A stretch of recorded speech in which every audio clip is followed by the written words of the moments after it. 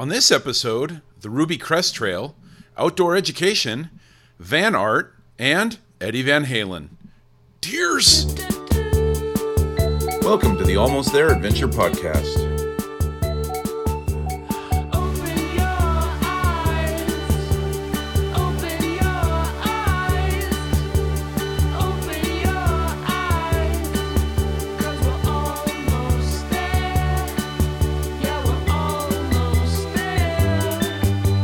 Your hosts, Severia Tilden, Jeff Hester, and Jason Fitzpatrick. Hello, everyone, and welcome to the Almost There Adventure Podcast. Today, we are welcoming a friend of mine, an educator, Appalachian Trail thru hiker, and all-around kind of hiking badass, Adam Salinger. Adam, thanks for coming on the podcast. Thanks for having me. I love your podcast. Thanks, man. Appreciate it. So, Adam, you run a school, basically, which is called the Atlas Learning Academy. Why don't you tell everyone what it is and how it came about? Well, Atlas Learning Academy is a public school, so it's part of a public school district. And Atlas is actually an acronym that stands for Achievement Through Leadership, Adventure, and Service. And those are our three pillars, adventure, leadership, and service, that we're built on, that a lot of students come directly for. We serve students in kindergarten through 12th. We're mainly focused on 3rd through 12th, and we have students in a variety of different age groups. The majority of our kids are high school students. And my career was always with 4th and 5th graders, and I worked in a general ed classroom for 20 years, focused on 10 and 11-year-olds. So working with teenagers is brand new in terms of the last 5 years, and a ton of fun. What I did in the general ed classroom, though, for all those years was always try to get the outdoors into the classroom as much as I could in that kind of setting. And I built a lot of curriculum around things that I love, which tend to be around trails. So I built a whole project around the John Muir Trail one year, and then a whole theme and project around the Appalachian Trail one year. And kids did all the planning of the hike with me and learned about gear and food and mileage and elevation, how to read maps and use compasses and all those things. And then for the Appalachian Trail project, after they did all those things, I left and I took a leave of absence and hiked.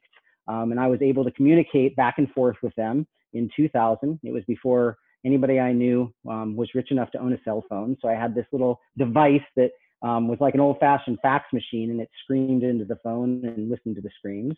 And I attached that to the payphones I came to in trail towns, and that's how I communicated with my class and sent my journal entries home, and my kids followed me the whole time. So about 18 years in, I wanted to really get deep into the outdoors. I had done enough bringing my kids on field trips and overnight outdoor ed trips. So I went back to school with two former teaching partners to get our master's and our admin credential, because we were going to open a charter school based on outdoor education for kindergarten through 6th grade. And in the 11th hour of the year and a half of getting our credentials, California didn't get money for charter schools that year. So our dream was shattered. We were matched with mentors, and mine was actually the superintendent of a neighboring district. He encouraged me to build my final admin project around the charter school we had built, with an angle of creating an independent study program instead. So I teamed with my two former teaching partners, and we added in Clint, a mutual friend who was in the program at the same time, and he was a teacher and still is at Phoenix High School, the school that I leveraged my teachers from. And we created this independent study program called Atlas. The advisory team loved it. The neighboring district created a job to get it off the ground. I interviewed and got that job, and we're in our 5th year of existence at this point. Just one question. What's a payphone? Exactly. How many of the kids now that you teach have ever touched or even know what a payphone is? Right? Very few. Yep. Adam, what's the difference between an independent study program and a charter school? Because I don't know like what the difference is there. Sure. An independent study school can be a charter school, actually. So it's the difference between a charter school, which is technically a public school as well, and then a non-charter school, which is what most of us went to and are familiar with. So my school is independent study, which means that students have the power and the control to go the speed they want to go in school. They can go faster. They can go the same rate as their peers might be going. But they also have the power and control to create a lot of curriculum around what they're interested in and use that as their learning platform. They're not in a classroom every single day in front of a teacher.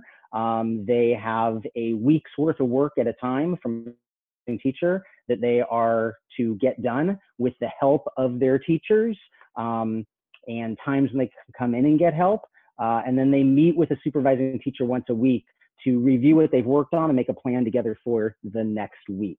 That's what independent study is in a basket. And then ours is centered around the outdoor ed, which makes it completely different than any other independent study program really in the state of California at this point. Very cool. Yeah. So Adam, the kids who go to Atlas Learning Academy, they obviously have an interest, I'm assuming. I mean, that's a choice to go there. And so these are kids who presumably have some interest in the outdoors already. Do you get kids at like varying levels of experience, some that are kind of more new to, say, backpacking or hiking or whatever other kinds of outdoor activities you do, and some that are more experienced? And how do you mitigate those differences, those gaps in learning? So there's a lot of pieces to that, and inherently independent study is an educational platform that fits students that really didn't fit in the traditional environment. They didn't fit into a classroom. They didn't learn in the same way maybe that others learned or at the same speed. So I get kids for every reason you can possibly think of, and the adventure piece is always a piece of why they come or what they either are interested in on some kind of level. But I get kids from every kind of background that you could possibly imagine in the community that we draw. So ultimately, those kids that get to me do end up having as wide a level of experience as you can imagine. I get students who have been doing outdoor activities with their families their whole lives, and that's why they found me. And I get students who have never had the opportunity to do anything in the outdoors at all. So it's a lot of fun to those two levels of experience, because those students that have been out forever have all kinds of advice in terms of getting ready for a trip. And yet the students who have never participated in any of these kinds of events are looking at it through a different lens also than these kids with the experience. And they bring up questions and ideas that the kids have been doing it for years, and even myself don't necessarily think of right away, because we're kind of in that rote model of doing it a certain way. What we do, though, before all of our multi-day backpacking trips is that we have a series of labs. All the students, no matter what their level is, go through those labs. And those labs are based on a variety of things in terms of understanding the gear that they're going to be taking. We own all the gear through grant writing, to setting up a tent, to setting up a jet boil stove, understanding how to use the water filters, also going through a Leave No Trace class and getting a certificate. So they all go through map reading, compass reading. They all go through all of these labs that help prepare them to end up packing their backpack. And we do a gear shakedown where they bring all their clothes and food, because that's the only thing they bring. And we go through and take out 2/3 of what they think they're going to bring. So it's a lot of fun. But that's kind of what levels out those students in terms of the experience they come with. Now, when you're on these trips, do you have to teach other subjects? Like, do you have to do like math and English as well, or is it pretty much all just like nature immersion when you're doing it? From my standpoint, what I'm doing is nature immersion, and I'm doing lots of nature games out there. And I'm doing projects out in the backcountry that are either associated with that specific area. We've done wilderness first aid training of students out in the backcountry, because both myself and my partner who go on the trips are both WFRs, wilderness first responders, and are trained in that area. So we do a lot of different things, but students are coming to the trip with a project they've already developed with their core teachers, my high schoolers especially. So maybe they've developed a project around the geology of what they're going to be seeing in Point Reyes National Seashore, and they're coming with tasks that they are going to do while on the trip. So it's kind of a mix. The one thing that every student does is they write a paper. On the second afternoon, they choose a prompt off a list of prompts that we've written, and they disappear into their own areas and they write a paper. And then the tradition is that at sunset, they give a formal presentation of that paper with either the ocean behind them or a high altitude lake behind them or a mountain behind them. And that's kind of a tradition for how we culminate our trips. That sounds really cool. I think, Jason, I think we should maybe institute a similar process for our backpacking trips, No, definitely. Yes, I think so. I could have written quite the paper on the rubies. It would have been great. Yeah. Yeah, we should mention that Adam joined Jason and I and our friends Derek and Anthony on our backpack trip recently on the Ruby Crest Trail in Nevada. And Adam's such a badass. He did in one day what it took us 2 days to cover and caught up to us at our campsite on that third day. Before our campsite. He caught up to us well before our campsite. I think it was even funny because it was actually quite a hard day for us. I think it was what ended up being 13 miles, and it was a lot of straight up and then straight down, and they were it's up 600 feet, down 600 feet, up 800 feet, and we were kind of dying. And we looked across the valley to the top of the next hill, and there was kind of this Wile E. Coyote stream of dust flying up through the air, and this speed demon thing flying along the trail in our general direction. And of course, we knew we had been in contact on our Garmin's, so we knew that we were going to meet up that day. Secretly, I was hoping we were going to make it to camp before he caught us, just out of some dumb ego thing. But it wasn't even close. I mean, you.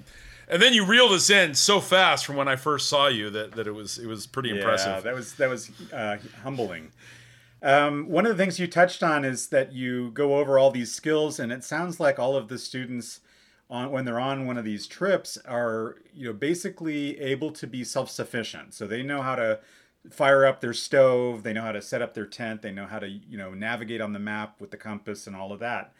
And I mentioned that because my wife and I were just talking about this last weekend. She says, you should show me how to use the Garmin because, we've got a Garmin device, and usually I carried one on the Ruby Crest Trail, but if we were out somewhere and, together and something happens to me, God forbid, and she needed to use it, she should know how. And it's one of those things where we just kind of fall into a routine of we each have our roles at camp or when we're backpacking or whatever. And it's easy to forget that, everybody needs to know how to do everything. You need to know how to fire up the jet boil and set up the tent and use a Garmin if you needed to. Yes, absolutely agreed. And it's empowering for my students to learn those things and to learn the skills that many of them take on with them after they graduate Atlas and end up doing things that they wouldn't have had the skill or the interest or the exposure to do in the first place. I was just going to ask, Adam, that leads me into do you find that their kids, when they go off to college or when they continue career or college after high school with your program, that they pursue careers or degrees that are outdoor related or biology or environmental? Do you have any stats, or do you notice just even anecdotally that the kids sort of take that with them? Anecdotally, yes. I mean, we're only in our 5th year, so maybe we've had 2 kids graduate college at this point because our first year we only graduated 7. We've graduated over 60 now. But what I can tell you is that, for instance, skiing. We take kids skiing all through the winter, and we take them to Squaw Valley, and they get lessons up at High Camp, and they've taken the tram to the top of the mountain for that, and they spend the day skiing. And I have a whole collection of students who, after graduating from Atlas, have continued skiing and have specifically saved money for ski passes so that they can now take up this new sport that they love so much.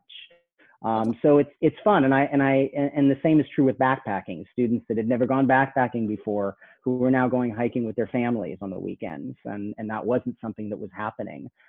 So I think maybe in a few more years I'll have some good data on careers. But right now, we definitely have some good data on changes of lifestyles based on the exposure that they're getting when they're in school with us. Very cool. So where is the school located, and where do the students come from? Like, how wide of a range? Because I know you mentioned Squaw Valley, so I'm assuming I can guess the general area, and I looked on your website, but why don't you share? We're in Placer County. So the school is in the city of Lincoln, and my district is Western Placer Unified School District. So we're just west of Auburn and just east of Sacramento, Sacramento being the largest city. Our kids, for the most part, come from Lincoln, but many of my students come from surrounding school districts and surrounding cities. By law, in independent study, I can take any students that come to me from Placer County or any county that touches Placer County geographically. And when you look at a map, that is an enormous area of students that I can take. And right now, my students that come from the farthest is El Dorado Hills, which is about 45 minutes away. Lots of students from lots of places, absolutely. So just curious, because you say you're close to Sacramento. How much gas do you think you would need in a car to get you from Sacramento Airport to the town of Lincoln? We should ask Jeff that, right? Yeah, why don't we ask Jeff that question? More than whatever is in my tank, you need a little more. Yeah, so little background story on that. That's kind of funny. And when we did a screening thing with Chris Smead, who we had on a few episodes ago, we screened our movies together, and one of ours was in Lincoln as a fundraiser for the Atlas Learning Academy. And Jeff was one of the keynote speakers, and obviously they were screening my film. So Jeff offered to pick me up at the airport. Unfortunately, he did not fill up his car with gas. And exiting the airport, we did not see a gas station and ran out of gas halfway to the theater. And I think the event actually started while we had to send someone to come pick me up on the side of the road. And Jeff waited for AAA. Thankfully, he made it in time for his panel, and I made it in time. But I think Noatak, the film one of the films I was screening that night, had already started. So yeah, very. And Jason will never let me forget this. So no, and in my defense, okay, I picked him up from the airport. I was running on fumes. I knew that, but I'm like, well, we're at an airport. There's got to be gas stations all around this place.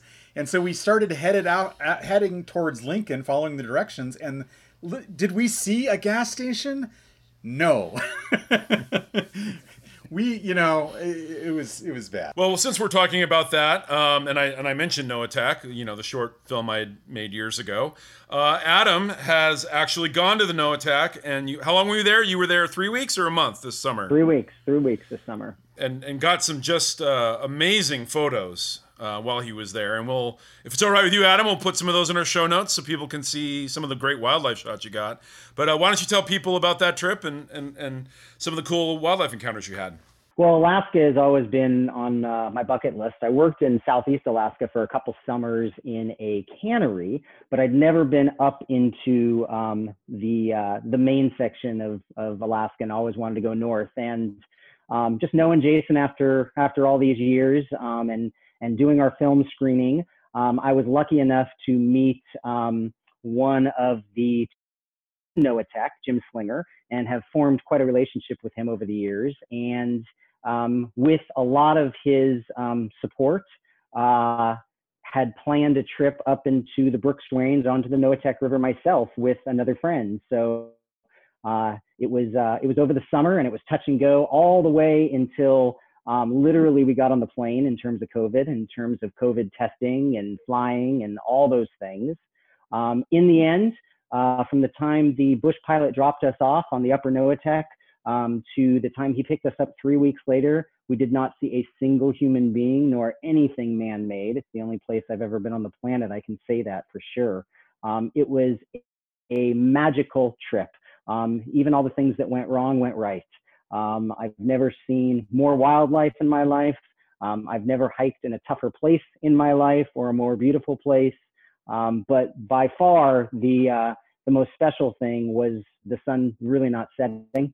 And when it did set, it didn't set long. So we would hike for, 12, 15 hours a day and never feeling like we had to turn around because we knew there'd always be enough light to get back to where we were going. So we spent 21 days off and on the Noatak.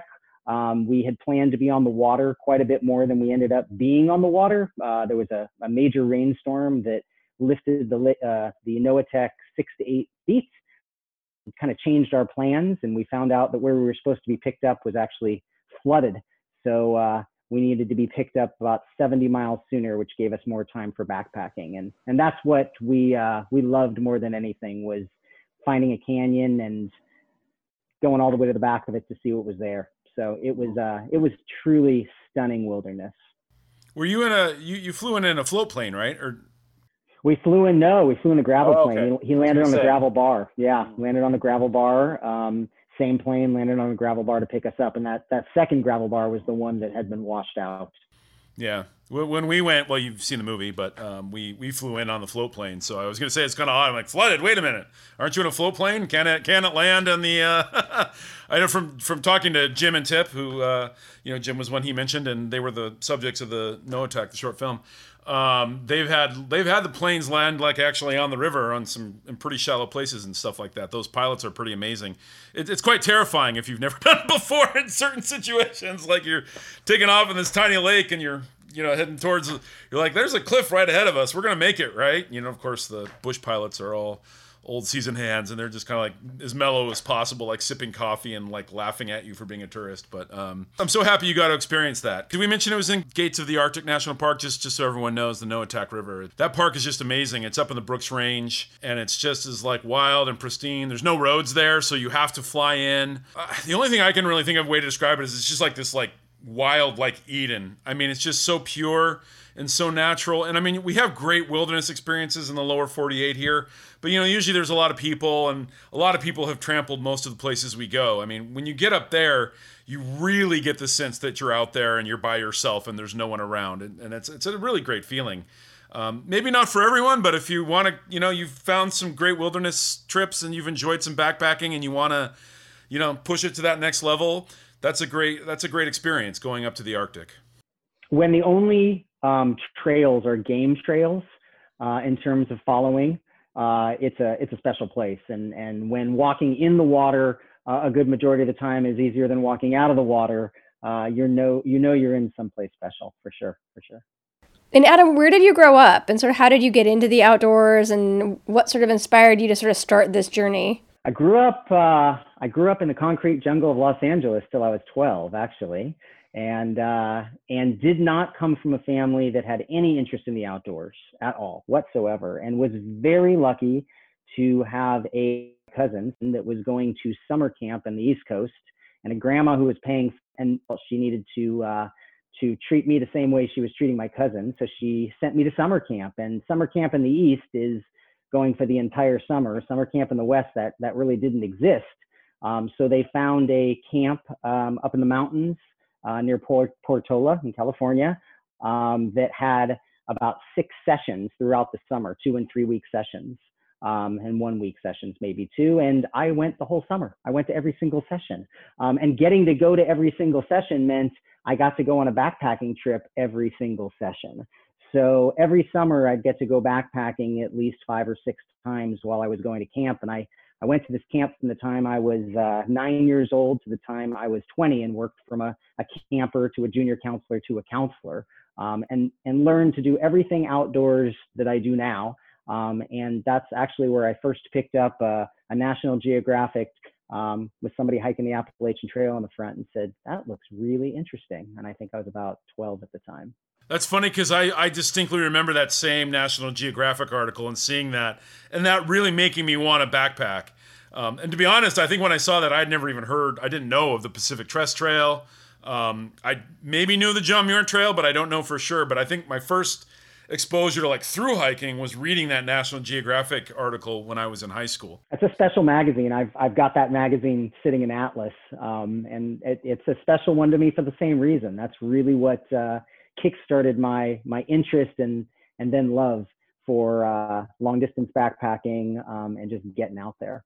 So why don't we talk a little bit about your Appalachian Trail adventure? Because that's the one through hike you've done that's that long, correct? You haven't done the PCT or... I have not. And as a Californian, I mean, did you know of the Pacific Crest Trail and the Continental Divide Trail when you did them? What made you decide, as a Westerner, to go east and do the Appalachian Trail? I did. Nobody in 2000 was doing the Continental Trail. I mean, nobody was doing it. It just wasn't something that people were doing. Pacific Crest, absolutely. I had done many hundreds of miles of the Pacific Crest Trail over my years of backpacking, and I had never been to any of the 14 states that the Appalachian Trail went through. And I just thought to myself, what an amazing experience to be able to go through that many states and go that many places I've never been before. And I didn't know a lot about the East Coast. And I kind of learned about it with my class as we were doing that project. And kind of since I saw that magazine as a kid, like you, I always kind of thought it was something I'd do at retirement. But my wife was in law school, full-time at night for 4 years and working full-time during the day. So we didn't see each other. And it was a perfect time for me to take a leave of absence from work and do it 20 years ago now in 2000. And I didn't know anyone when I went. And I came away with lifelong friends.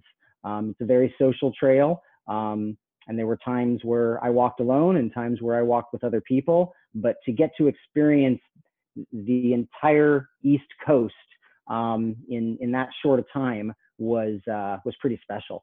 What was sort of your, especially coming from the West Coast, what were sort of like the big like things that you remember or big takeaways of like the difference between West Coast and East Coast? Like what are the things that surprised you or that you weren't prepared for, even with all your experience?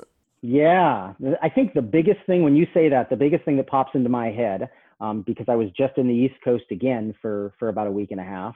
But the biggest thing that pops into my head is that the vast majority of the time you are walking through a green tunnel and you see nothing. There are no views whatsoever. And you will hike all the way to the top of a mountain and there will still be no view at the top of the mountain. And the trees are absolutely beautiful, especially this time of year when they're all changing color. And the forest is very different as well, because there are so many deciduous trees in the forests of the East.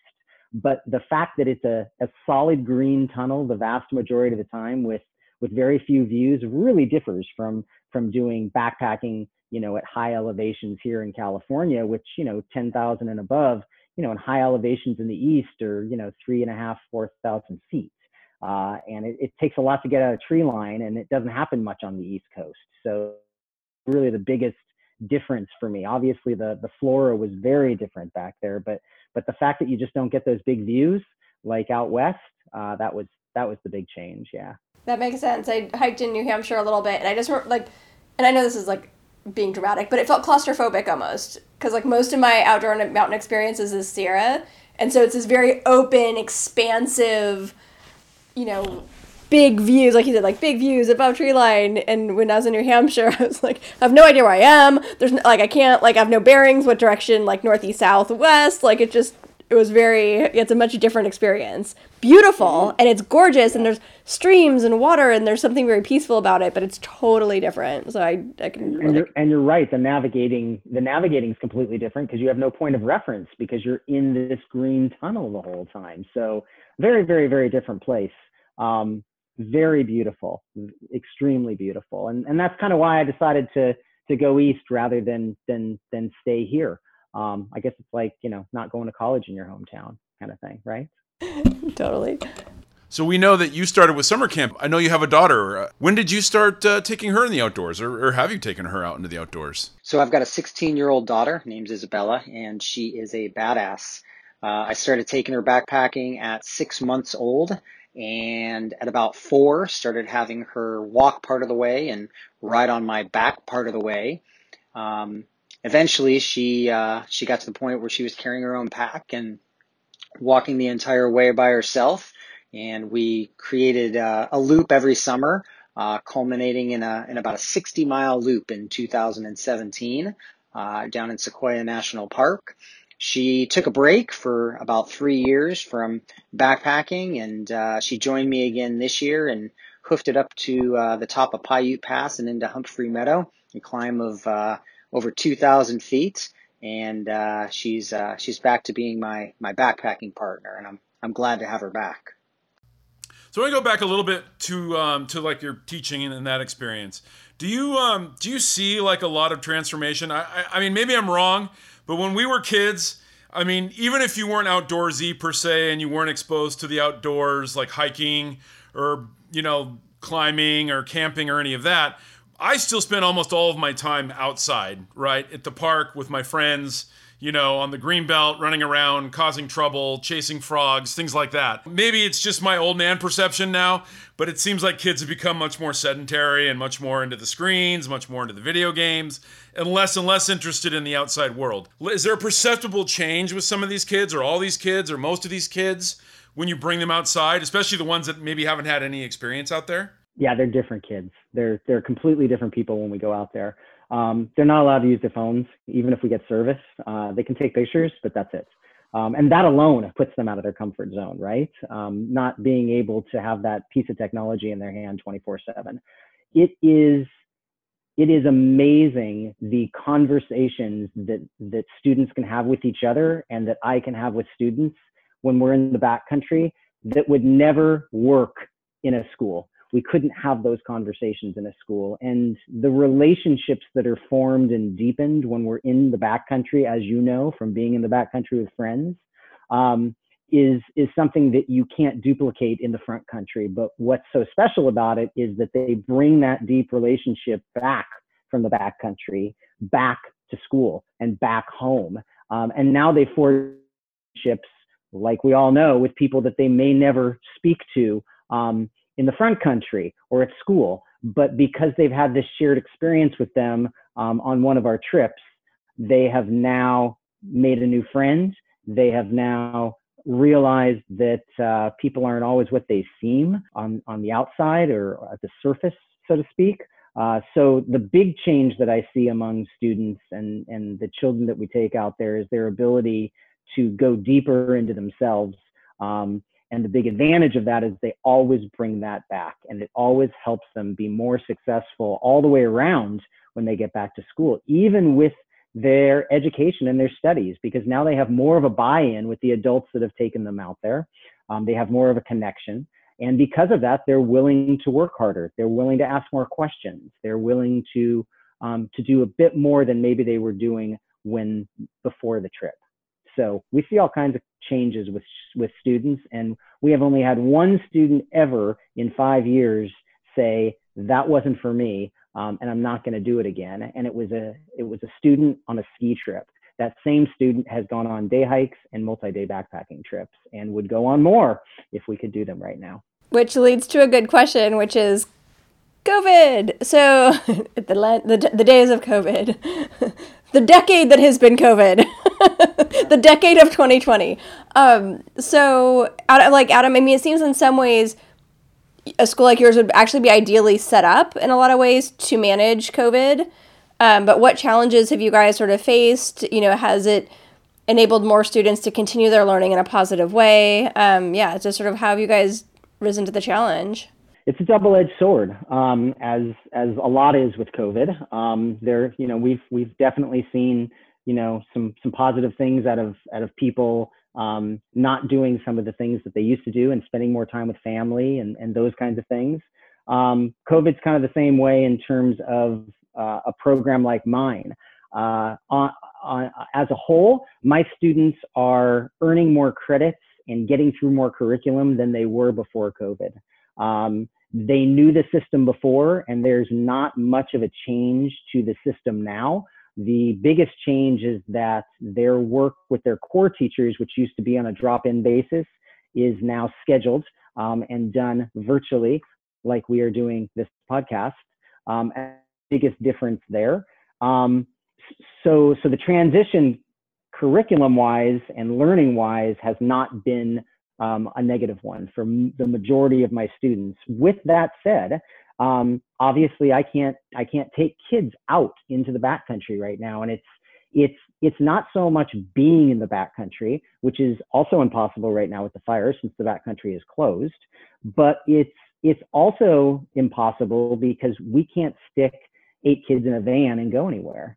We can't drive 45 minutes up to Donner Peak to do a day hike, and we sure can't drive 12 hours to go to Zion for a week like we do every September. So the biggest challenge for us right now is we can't get kids in a car to go anywhere. And again, as I said, there's nowhere to go right now anyway, because everything in California is pretty much shut down in terms of where we want to be. So our biggest challenge right now is that we can't offer what a lot of students are with us for. We also can't offer what will benefit a lot of students who don't even know it'll benefit them, because that's a good majority of what we get a lot of the time too, is students they come to us and maybe they're not interested in the backcountry, and then they go on one of these trips and they're hooked. But the biggest challenge is that we can't take any more students than we're taking. And one of the big outcomes of COVID right now, which the general public doesn't really understand, is that schools are funded on attendance and schools are funded on students showing up to school. But that funding model this year with COVID, and schools are not being funded on kids showing up at schools. Schools are all being funded on a number from last March before schools closed, basically.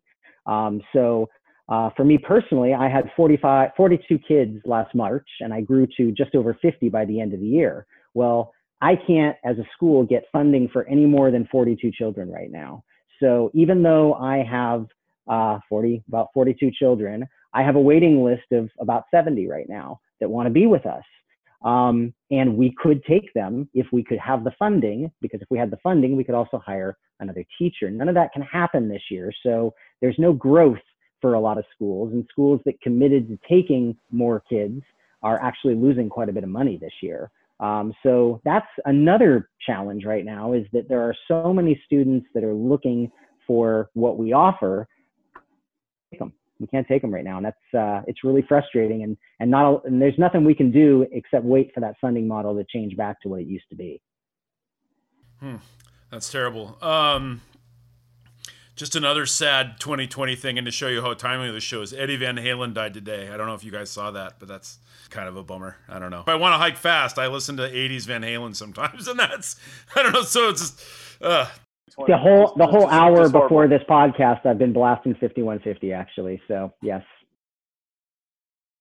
Yeah, pour one out for Eddie. Now, just out of curiosity, and I know because obviously we did do that one fundraiser for you, like if people do donate to you, would you be, I mean, obviously I don't know what that would require. If you're hiring a whole nother teacher, I'm assuming that's quite a large sum of money. But I mean, hey people, if you are doing well, you have some extra, there's kids need to get outside. So and donations are, even the smallest donations, we replace gear all the time. I'll tell you, teenagers are pretty hard on backpacking gear. So yeah, we always welcome any kind of donations that people can give, and we've got them, and we appreciate that. Most of our funding comes from grants. I write grants every chance I get. We've got $30,000 worth of backpacking gear that we can take kids out into the backcountry with, so they don't need to bring anything with them. And a lot of that gear was purchased as replacement on donation. So absolutely appreciated. Sorry. Adam, you obviously mentioned that your funding is based on last spring, and so you're sort of stuck right now, but what does the future look like for Atlas Academy? Like, what, in a perfect world, in a dream world, like how would you be scaling? Would it be more students, more teachers? Yeah, I mean, just what does the future look like for you in a perfect dream scenario?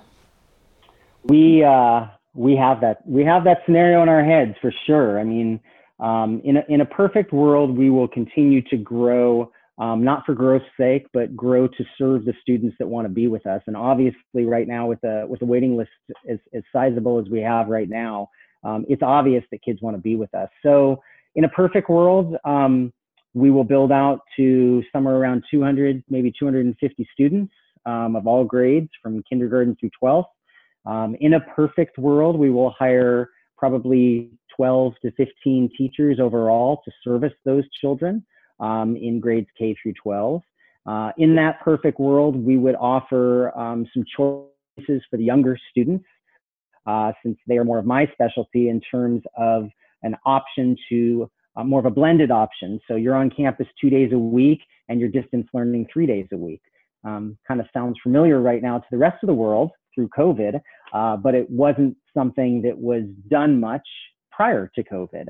But again, might be something that even more people are interested in.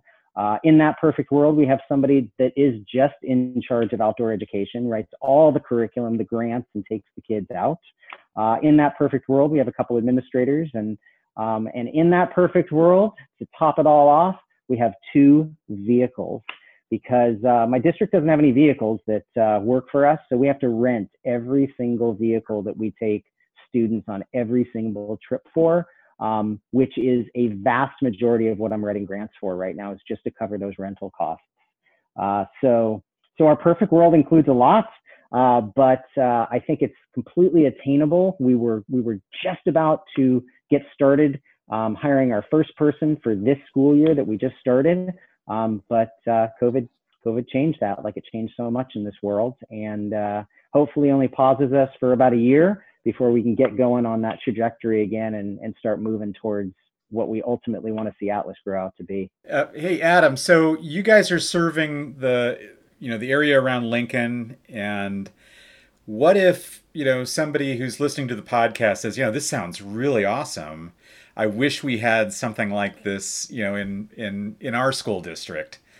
What advice could you give them to get something fired up, or where do you start? I mean, that seems like it's one of those huge, gnarly, challenges, like hiking the Appalachian Trail, that until you do it, you don't really know what you're getting into. What advice would you give to them? My advice would be not to reinvent the wheel. There's a lot of good programs out there, and they all do it differently and do what they do differently. But there's a lot of great programs and a lot of people who are very, very, very willing to share what they're doing. I've really found that in education on the whole, in terms of trying to start the charter school to begin with, that anybody that was doing something even remotely similar to what I wanted to do was so good that somebody else wanted to do something similar, that they were willing to share all their work.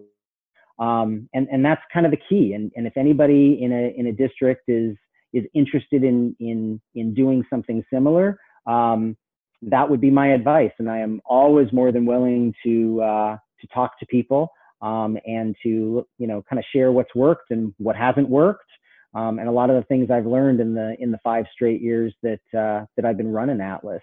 But it's a gift to be able to build something, to have the resources and the support to build something. And I think that sharing that gift is a way to give back. So I know that I would be willing to share what I've learned, just like so many shared to help me build what we've built at this point.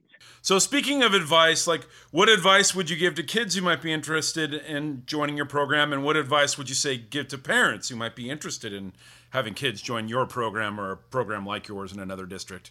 Well, right now, patience for sure, because it's hard to get in anywhere educationally right now.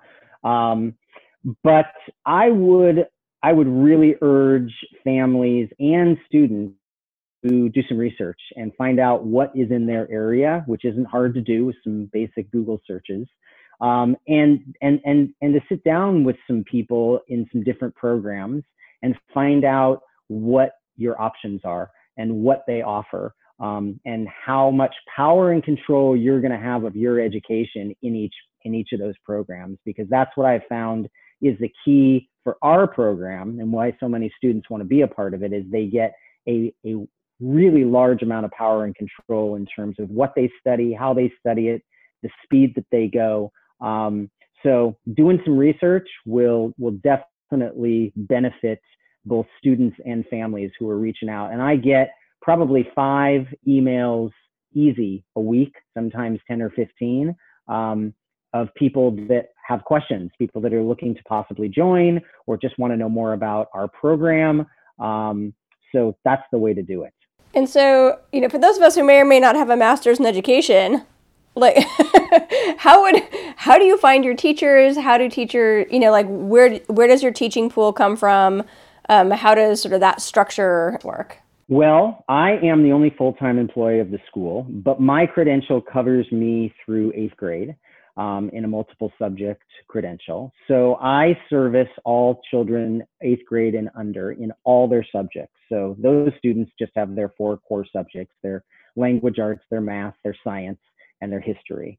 And that's what I am in charge of in terms of grading work and assigning curriculum. Then I am blessed and lucky enough to leverage the 4 high school teachers in the adjacent continuation high school named Phoenix High. And I use their 4 teachers to service my high school students. And they are the teachers of record for all of my students in high school. So my English teacher has 9th through 12th grade English children. My math teacher has about 12 different math subjects. My science teacher has, a variety of science. And my history teacher has all the history courses that you would take to graduate from high school. And they are the teachers of record in those courses and have agreed to do that basically to help Atlas grow. They're committed to the school. They're committed to seeing that it grows in terms of the number of students walking up to our door and trying to register for our school. The hope is that then we can start replacing their duty. So they're not working at 2 schools. They're now working at 1 again. And that's where it comes to hiring one of each of those high school subject teachers, which the first was supposed to be this year, and then at least 1 a year, if not 2, for the next few years. And then we can start adding teachers in different grade levels below that. In terms of who those teachers are, it is a public school. So there are a lot of rules and regulations in terms of hiring. And part of that is that a lot of that hiring will come from within the school district. So other teachers that are in other positions in the school district would interview for a position that came open if they were interested and if they fit the requirements of that position. And the requirements of the positions in Atlas, at least for the first 5 or 6 positions, are going to be based heavily on an interest, a willingness to be in the backcountry, to get wilderness first responder certified, to be able to carry a 50-pound backpack for days on end, all of those things. So you've got to fit those strict requirements to even apply for that job. And then, just like any job, there'll be a hiring team that interviews them. But that's kind of the process. And right now, like I said, we're lucky enough to have these 4 amazing committed teachers at Phoenix that are doing double time while they teach at their own high school and they're servicing my high school students. So, and one of those 4 teachers, the history teacher, is my other half on all of our backcountry excursions. So there are always 2 adults on all of our trips. So, and how many kids do you have per backpacking trip? Well, the number of kids we take is based on the fact that we're renting cars. So the most kids, the largest number of kids we usually take is 8 in terms of renting a couple Suburbans and having room for gear. And that's also a good number in terms of 2 adults. 4 to 1 is about as far as I'd want to stretch it right now. Again, once we start hiring more teachers, we hire another teacher and maybe we can take 12 kids on an excursion. But having more than about 12 students out there at a time feels pretty big to me. We also have taken trips with just 3 or 4 students and 2 adults, which is amazing in all kinds of different ways. So it's kind of the run between about 3, 4, and about 8. We try to fill the cars though, because we're paying for them, obviously. We should do a shameless plug. If there's any car dealership or car brand right? there who wants to support this amazing school and academy, in the show notes, you'll know how to contact Adam Salinger. Like a no-brainer. I'll take it. Or even if you have like an old van with like a wizard painted on the side of it, or like rainbows and stars, right? A unicorn. We need A unicorn painted on the side of it that you're not using. Hey, let's get some kids in the outdoors, listeners. Come on. Actually, a howling wolf. That would be the perfect, like 70s. Wolf howling at the moon. Yes, that would be the perfect Atlas mobile, I think. Yeah, so. Whatever happened to the vans with the murals on the side? Boy, that was something, Well, didn't Volkswagen come out with literally a vehicle called Atlas? Yes, it did. Just saying, Adam. Yeah. If they have a third row in there. I know. That's the tough one. I've talked to lots of car dealerships, and we're still pretty small, right? So it's, we've gotten our name out there, and we've had a lot written up about us. I've made lots of presentations, but we're still pretty small. Our biggest supporter is a org called Placer Community Foundation. They offer up grants to nonprofits every single year. And I believe the last 2 or maybe 3 years, we've been awarded a grant of $5,000 from them, which has gone a long way in terms of paying for transportation for a year. So they've been looking into try to help us get a car as well. So we're not giving up, but it sure would help, I'll tell you. So Adam, I think that's a good place to say, so how do people find out about you? How do people find out more about Atlas? We'll obviously put this in the show notes, but what's the best way for people who are curious to learn more?